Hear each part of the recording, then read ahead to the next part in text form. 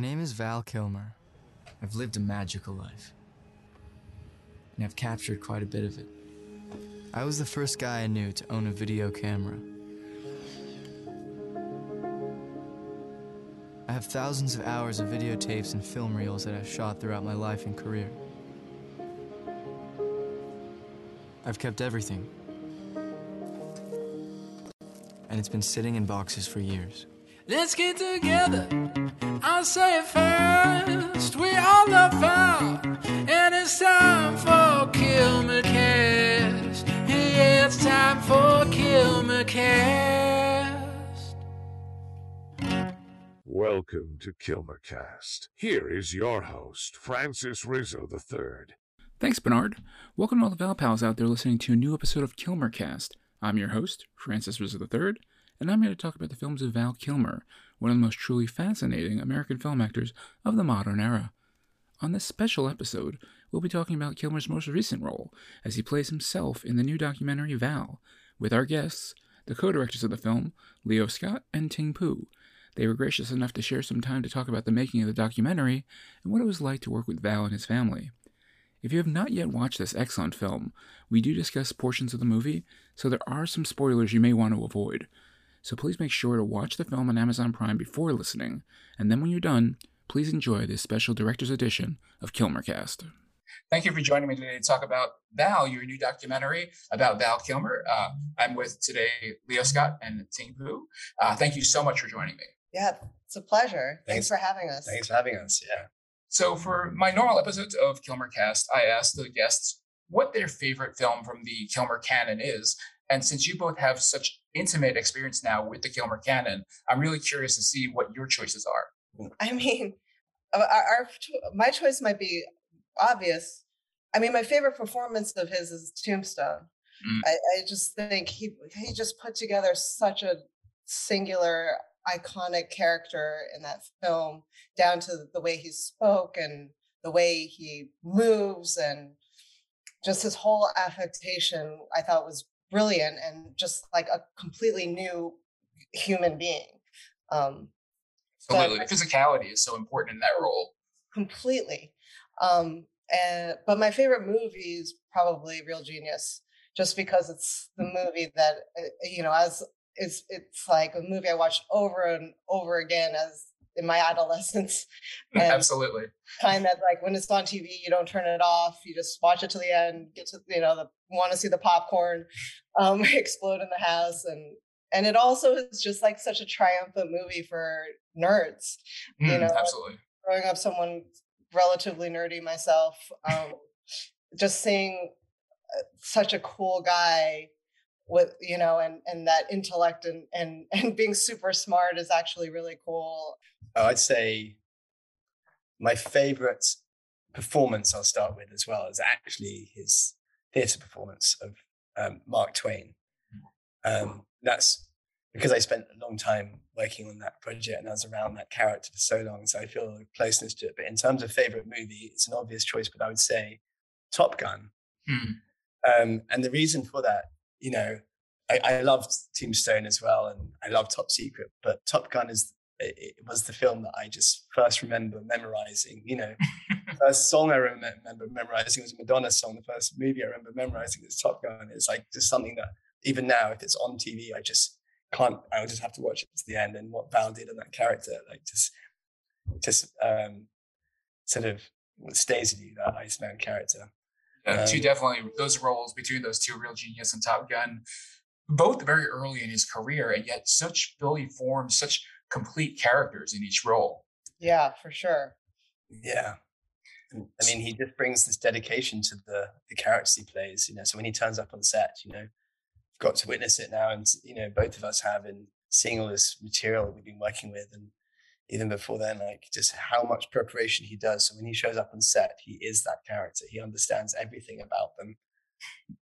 Now, I had my own reasons for creating a podcast about Val Kilmer, but what was your goal in approaching the film Val? In the end, what did you want to show the world?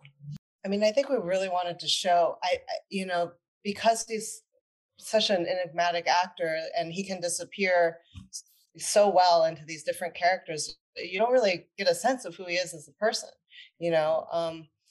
And I think he's a remarkable human being.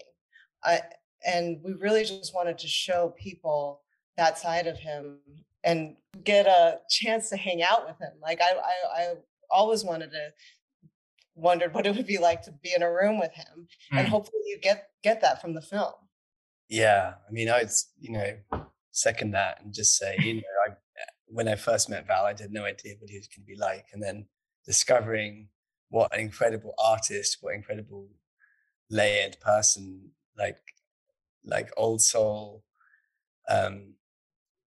hilarious human being. It's the funniest person I've got to meet in my life so far, and great father and incredible at his craft. So we wanted, you know, to people to understand him, and it almost took a sort of film, like, you know, almost harder to maybe film is the only form that can really fully describe who he is in a way.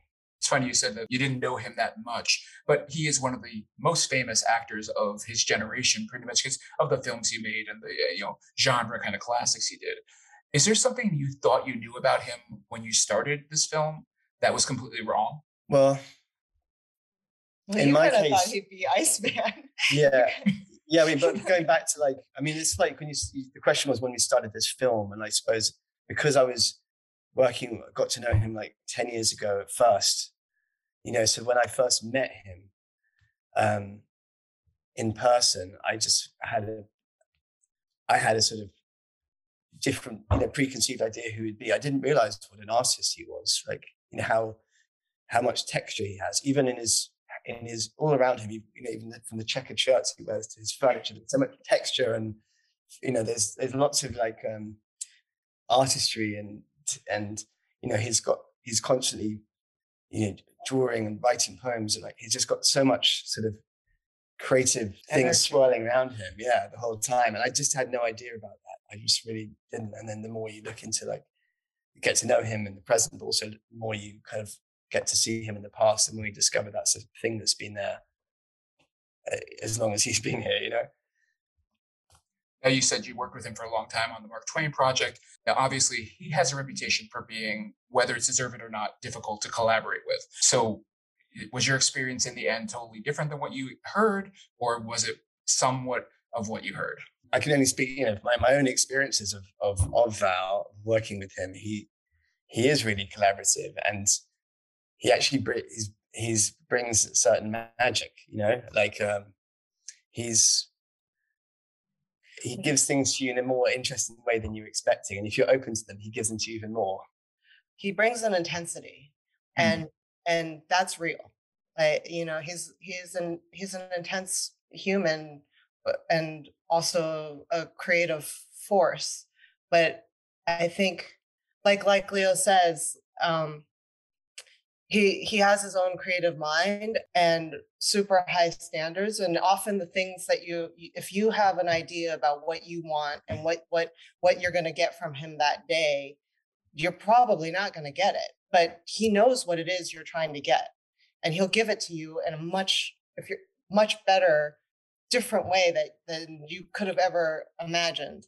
And you just have to be ready for it when it happens. You know, it's like, it could be the next day, and then offhandedly, like, he does something amazing, and you're just like, oh, like, you know.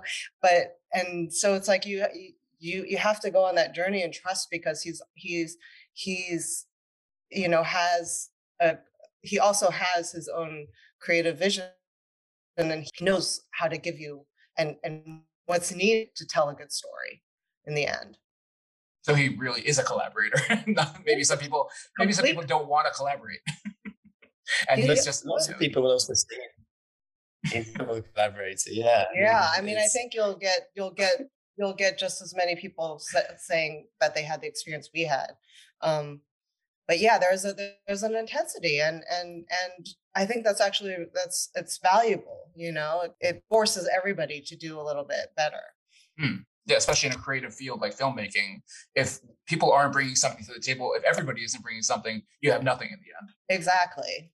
And you just have to match and be ready. And I think he was in the end, he was incredibly generous with us in terms of his time, and his collaboration. We would cut lots of little scenes, like when we would come across something in the footage and be like, oh, this is a moment, like this is a pillar moment. We'd cut a little scene around it and bring it to him, and that would spark memory, that would spark stories from that, and there was a lot of back and forth in that manner. Now, you just mentioned editing, and I wanted to touch on something about that. I'm sure in the end, obviously, there's stuff that doesn't make it into the film. Was there something in particular, a moment that couldn't make it into the final cut that you really struggled with? Well, a moment that I particularly was sad to lose, which was more of a fun moment. It was a hilarious moment from Life's Too Short, where Val is it's a Ricky Gervais comedy, Stephen Merchant, and Val is dressed as Batman, and he takes off his mask, and the receptionist in that office there doesn't recognize who he is, and it's very funny. She goes through every other Batman while he's in the Batman mask and leaving him out, and it ends with, "Are you an actor?" And it was very funny and humorous. Val, I know, had a lot of fun doing that shoot. And we kind of had that little moment in the film, but it actually just, the flow wasn't really working because we were kind of like quite a deep moment there, and it didn't seem quite, it was just a kind of one of these flow things. There is tons of those sorts of things that happen along the editing process where you have to lose something that's important to you, or actually the film works better without it, even though. Yeah, there's wonderful people and characters too who drift in and out of his life and the footage.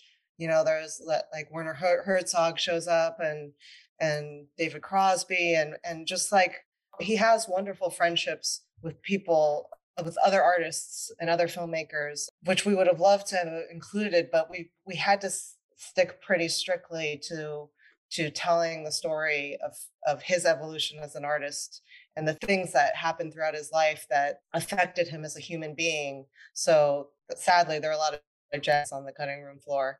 There was also an incredible road trip that he did off the back of Real Genius, where he drove across America with John Greaves, and they've got a VHS camera. They're staying in like motels along the way, and they just like stop in Memphis and stay at the Heartbreak Hotel. And oh yeah, I mean it's really watchable. Even in an uncut version, you can watch like an hour of that stuff. It's really fun, and you're listening to what they're listening to on the radio, on the car radio, and it's kind of very much of the moment, 1983, whatever. Do you think there's any chance we'll see that footage on home video, perhaps? I mean, that's not been discussed so far. I mean, there's potential for other projects, because there's, this is like a live story, but there's also like horizontal tangents you could take off this story and go deep into a certain area, whether it's the Twain film, still a great film, and we have the material to tell an incredible story about crazy role of Twain, or whether we, look at, it'd be really nice to really look further into those incredible films of his younger brother, Weddy, and the films that was King as kids. There's other stories in that, and there's also some documentaries which Val didn't get to complete. There's things in there for sure, and there's lots in there that we, you could come back to for sure. Maybe that road trip is one of them. Now, you mentioned Mark Twain. Obviously, that's a large portion of the end of the film here. And it's really one of the most emotional portions of the film. And I was curious, because obviously you were involved in a lot of the Mark Twain work. Most of Val Kilmer's fans may not have even been aware of that because it was only in person. It wasn't presented on film. Is there enough footage of that time, of that work, to possibly release one day? Yeah, I mean, I wasn't involved in the making of the play. I was just kind of with Val while he was touring and workshopping it, and and really delving into that character. So the makeup tests, endless makeup tests, to make the nose 10% better, or the practicing the dialect again and again. Watching back the workshops and the early plays to perfect his performance, incredible discipline and kind of constantly reviewing and improving, and we were doing sort of story documentary around that character, and we've spoken about coming back to. And of course, there is the play itself. The people who got to see the play, it toured quite a lot in the US, and then people obviously didn't get to see it. But then when Val wasn't able to perform the play, he took the film of the play, which was a filmed version from Pasadena Playhouse. He took the road a few years back, and a lot of people got to see that. And there's other versions, incredible version from Laguna, and that it's watch this space. We might put the play out there because it is a masterpiece and it is something that he wants people to answer the question. Yeah, absolutely. Now you mentioned, we talked about Mark Twain. You mentioned before that Val Kilmer has a really good sense of humor. And that's something that I don't know if many people know that. And we get to see that a lot through the behind the scenes footage. Was that something that was really key to being able to tell this story? Was his own personal sense of humor, especially about himself? He doesn't seem to take himself as seriously as people might think he does. Yeah, I mean, not at all. Like he's hilarious. And when you're in the room with him, it's a laugh a minute. So he's constantly making jokes and like in a very mischievous manner will like mess with you, which is like fun and awesome.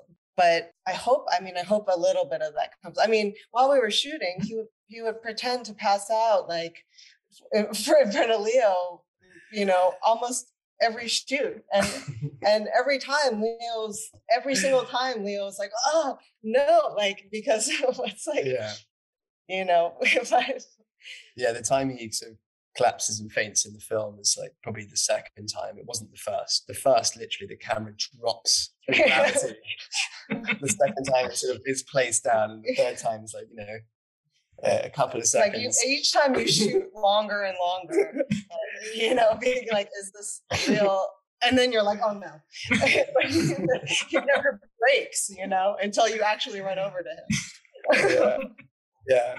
Now, unfortunately, we'll take this a little more seriously. His condition did obviously make his voice very difficult to work with. And obviously at some point you made a decision that, he couldn't narrate this film probably. When was that decision made, and was it his side or was it more your side to decide to go with his son Jack as the voice? I mean, it was more our side. I mean, it was more our side to have a VO-driven film too. We really wanted this film to be told because of the intimate nature of the footage. We wanted this film to be told through his voice. And you're right, because of his challenges, we couldn't ask him to narrate the whole film. Jack was our first choice immediately. Leo, because Leo knew him and had known the family for a long time.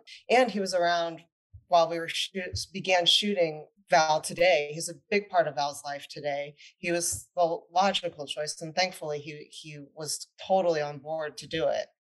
But I think we were all pretty surprised at how much he ended up sounding like Val throughout the film. And, like so much so that we were like, when we were cutting together the open, or how to introduce him as the narrator, like we did it pretty early in the film because we didn't want people to be confused throughout the film and distracted by like, is this Val? Who is this? Is this, somebody they cast to sound like Val? But he brought a lot to that voiceover, both in terms of his performance and just emotionally, being his son.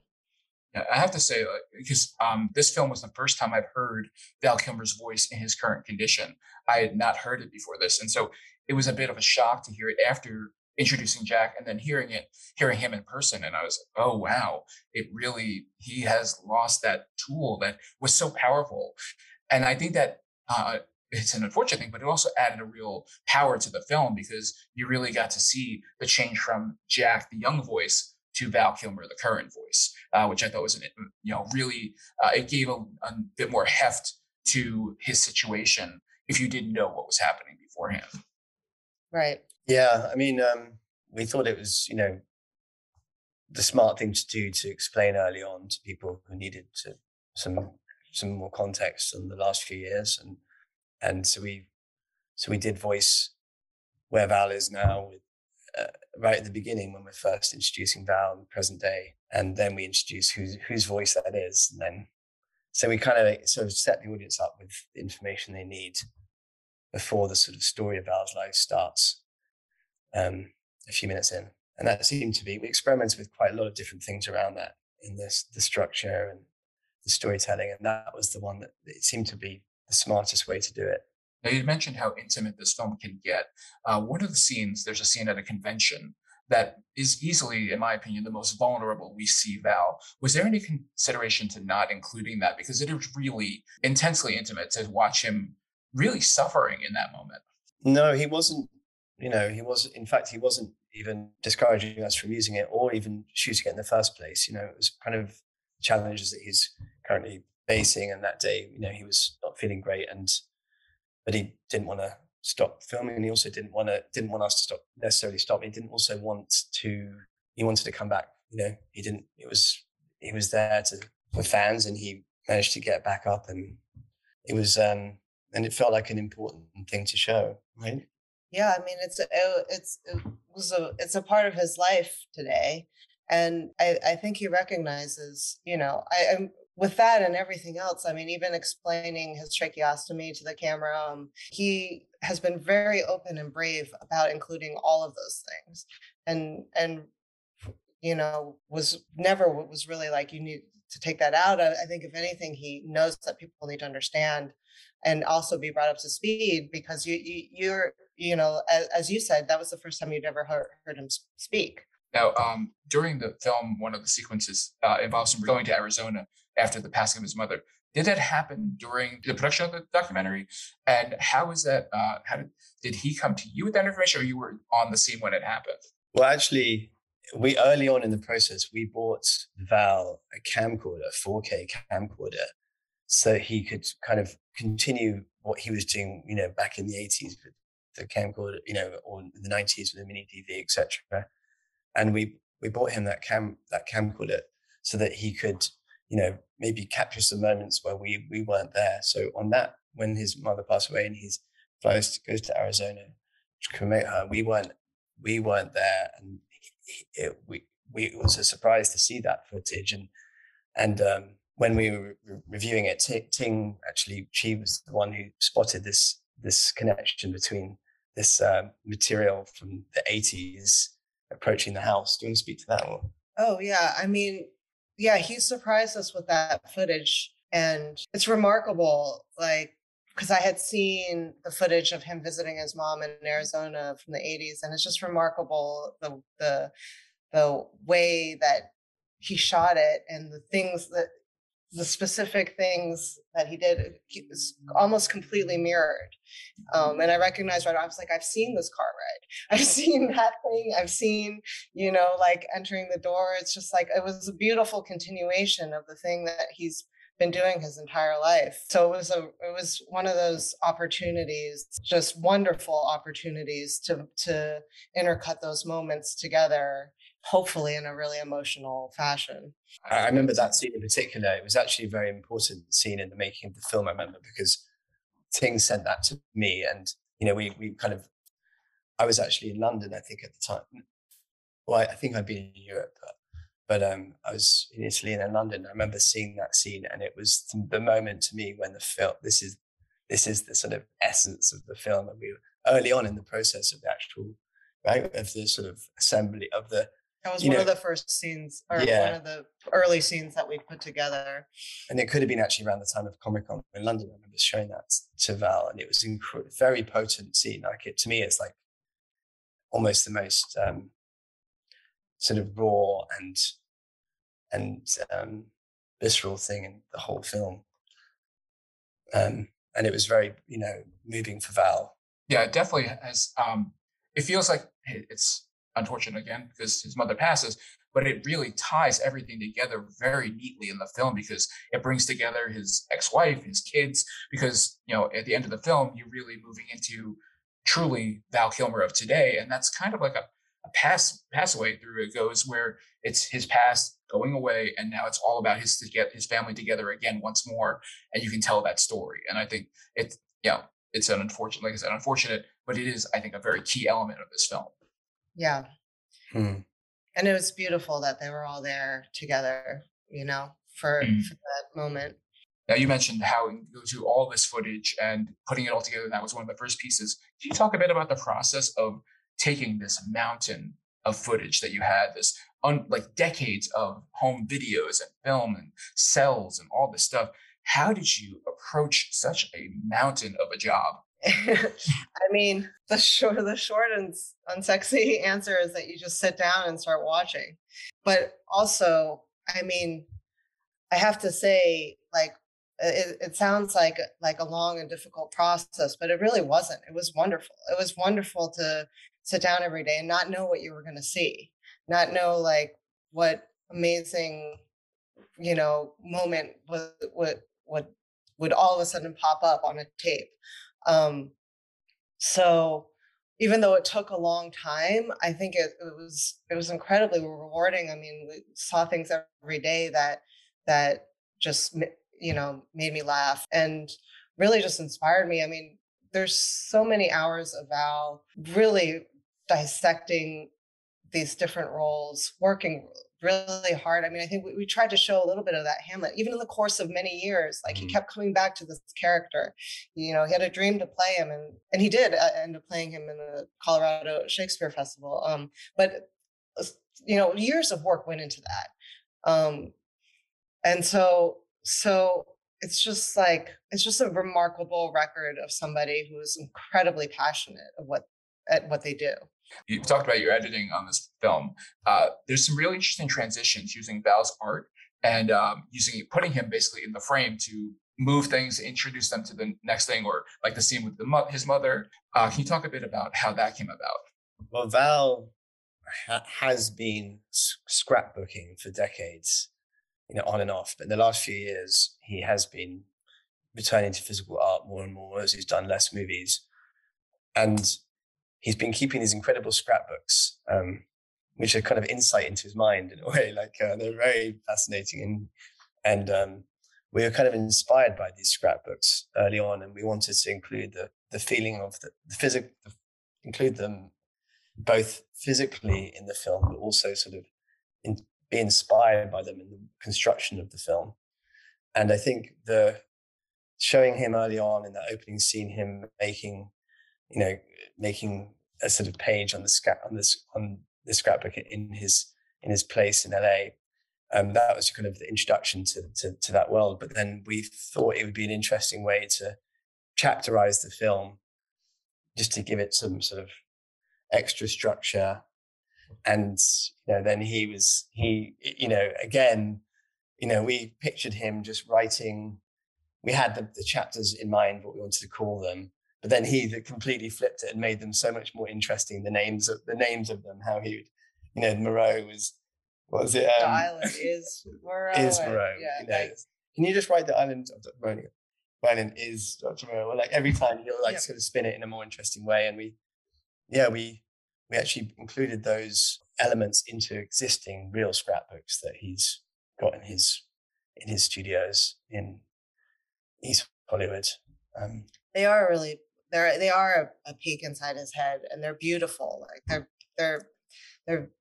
they're beautifully put together, and really like just reflect his personality and the color, like how colorful of a person that he is. And he is all these different elements put together.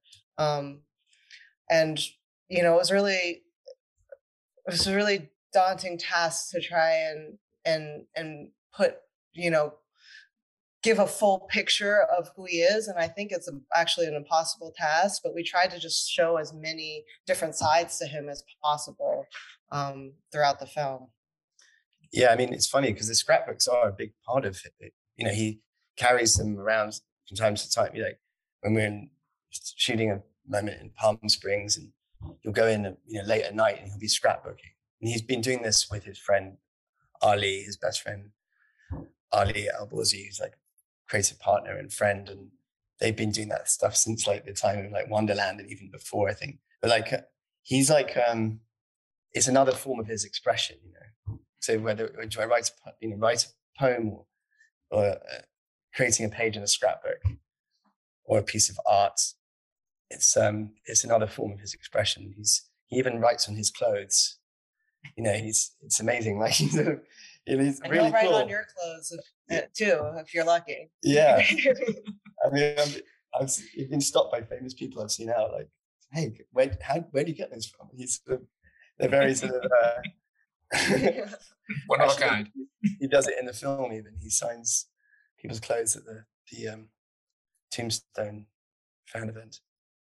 No, that's it. You mentioned the Tombstone fan event, and we see him there, and we also see him at the convention.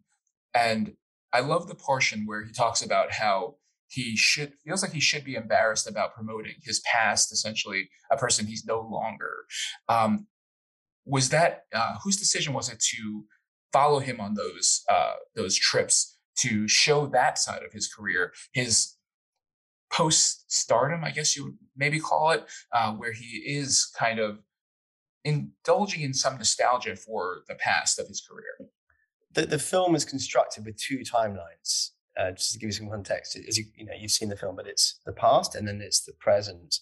And we were trying to find creative ways of interweaving these two timelines, and so that they can intersect at moments, so we can kind of reflect back from the present into the past. And it so happened that there was a event going on in Austin, the Tombstone. I mean, that same weekend they also did Top Gun too. So there were two events and we shot both, and thinking like, one of these is going to be a way in or way out of the past. And we ended up using the Tombstone one just thematically. It worked the best in terms of our film. But yeah, we're always looking for ways in which to connect the two, the past and the present. Same with when we went back, when Leo, you went back to Chatsworth with him. Yeah, New York. And New York, and going to Juilliard, and it's Tombstone was a big film and Top Gun was a big film. And so when there was a weekend dedicated to both, like, we knew it was going to be important. And so these things were happening in his schedule, and we kind of went along with him on many of those things. And it just so happened that he revealed this insight during that time. It was quite amazing seeing 1,000 people outdoor with cap guns, celebrating this character from more than 20 years ago, and it's still really potent now. That film is pretty much a perfect film. Absolutely. And, you talk about his films, his early films in here a lot in the movie. And then at some point, things kind of speed up. And obviously it's the point of his career where he was no longer the leading man. He was no longer the star of the show. And you go through several films rapid fire. Was there any consideration to putting a little more time into his later career, or was that not really the point of the story? And so you kind of just said, you know what, we don't need to spend a lot of time on that. I think a lot of it had to do with time, and also we wanted to get to Twain, which was such a seminal part of his career. It was the thing that and allocate enough time to really give that character weight. He'd been working on it for 10 years. He did many films and a lot of great films during those later years, but this was his baby, it was his brainchild. And so it was like, in terms of that, we wanted to truncate it a little bit. Mm-hmm. Yeah. I mean, it's amazing when you watch this film, how many, most films have, 3 acts. This film feels like it has like 5 or 6, because there's so many important emotional moments you hit as you go along towards the end of the film, where you're like, oh, well, this is another one and another one. And most films don't get to build that way. And then when you get to Twain, it really is, like you said, the culmination of everything he's been working on. And it really brings all the themes of this film together so just perfectly. It's amazing. When you're sitting in the editing room, you must think, how did we get so lucky that this was at this point in his career that we could have it fit so perfectly and natural into this movie? Well, I mean, going back a few years, we were looking at this Twain project, and the aim was to take Twain to Broadway. That was the objective of the play, and like, and it was on that path. It really was, and it was getting really well received, and it was getting better and better. And that could have been another sort of ending had we ended on of this film. Had we ended on Broadway, and it would also be a life story. But then he had to abandon that tour. So, I mean, I would say, Val also had, like he says at the beginning of the film, he's had sort of a magical life, and he's had ups and downs, and it's so rich and so many twists and turns. I mean, as a boy, he was making Batman sort of animations with his brother, and then he became Batman. It's quite, incredible. Also, because we had so much access to the process of him creating Twain, I think we drop little pieces throughout about the ways in which he approaches characters and how he brings a little bit of himself to them, and then there's a back and forth with him and the character that he's trying to embody. And I think Twain is the culmination of that. There's so much of Twain that he reveres as a person, and there's so much crossover between Twain and his own life. I don't think it's an accident that was the character that he dedicated a decade of his life to. And so it seems like a perfect accident for the film, but it wasn't an accident, because, he was an incredibly seasoned actor by the time he picked the project that was going to be the thing that he was going to dedicate himself to for a decade, And it was returning to stage, so it does seem it's a kind of a return to the beginning and to his roots. Yeah. And so obviously you collaborate with Val Kilmer on the film. You collaborate with Jack, obviously, as the narrator, and his daughter Mercedes is also a pretty big part in the film. Did they watch the film before it was finished, or did you show them everything at the end? And if so, what was the reaction to it once they finally saw the film? I mean, Jack was obviously seeing, because he's narrating to picture. So he was, and he was involved so early on that he was seeing those very formative assemblies. So he was seeing it along the way. Mercedes, she was helping us make these scenes, and she did an amazing job. And there's some other footage that I'd love to include as well, like her playing the harp, for instance, and incredible singer, like incredible voice. It's like every time it just stuns me. And she was sort of would have seen less, and it was really special to be able to watch it in Cannes. I think she had seen scenes throughout, but she saw the completed thing in Cannes, and that was like a really special experience sitting next to her. And she was just, I think, really happy with it, and just laughing throughout. I mean, for them, they're watching their dad. It's a completely different perspective than anybody else on the planet.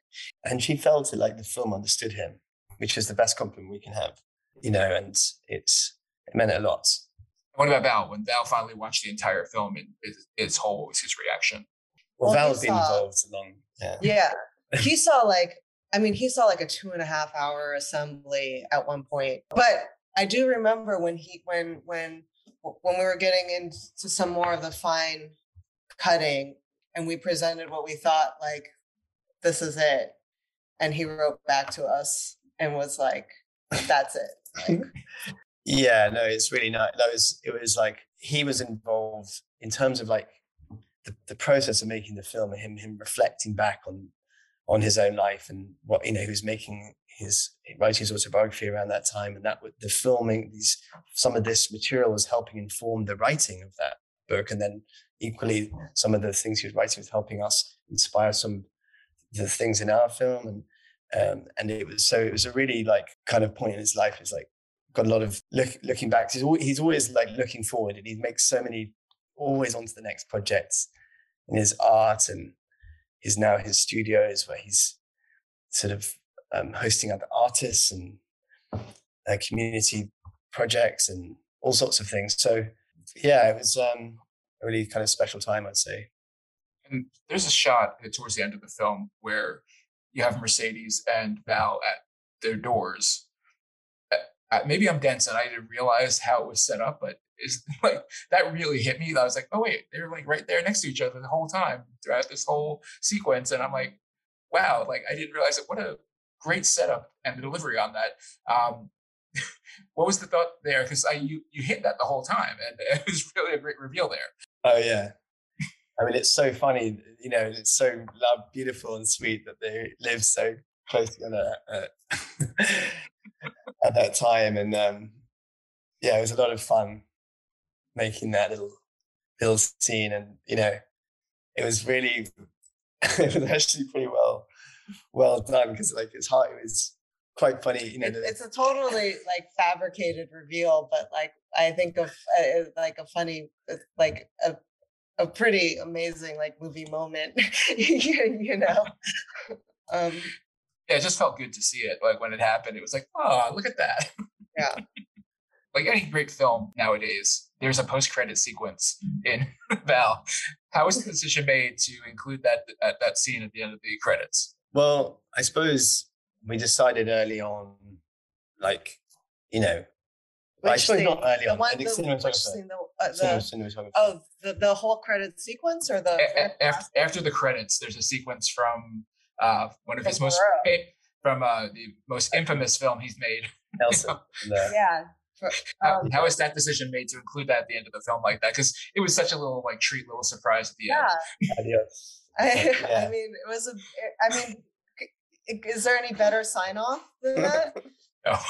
I mean, like when we came across that little piece, it's just like that's the very end, you know. Yeah. It's like c'est la vie, adios. Yeah. So there wasn't a lot of decision making involved. Thank you so much for this time. I really appreciate you spending the time and for making this film, which I mean, I really enjoyed watching, and I'm so happy that all the reaction to it has been very positive for you. Thank you. Well, thanks for having us. Yeah, thank you. That's it for this episode of Kilmercast. I'd like to thank Leo Scott and Ting Poo for their time and for making such an engaging portrait of Val Kilmer. I'd also like to thank A24 and Amazon for helping make sure this episode could happen.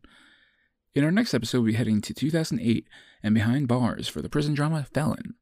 In the meanwhile, please email any thoughts, questions, or comments to kilmercast@gmail.com and follow the show on Twitter at Kilmercast. For myself and my guests, thank you for listening, and remember to keep it Kilmer.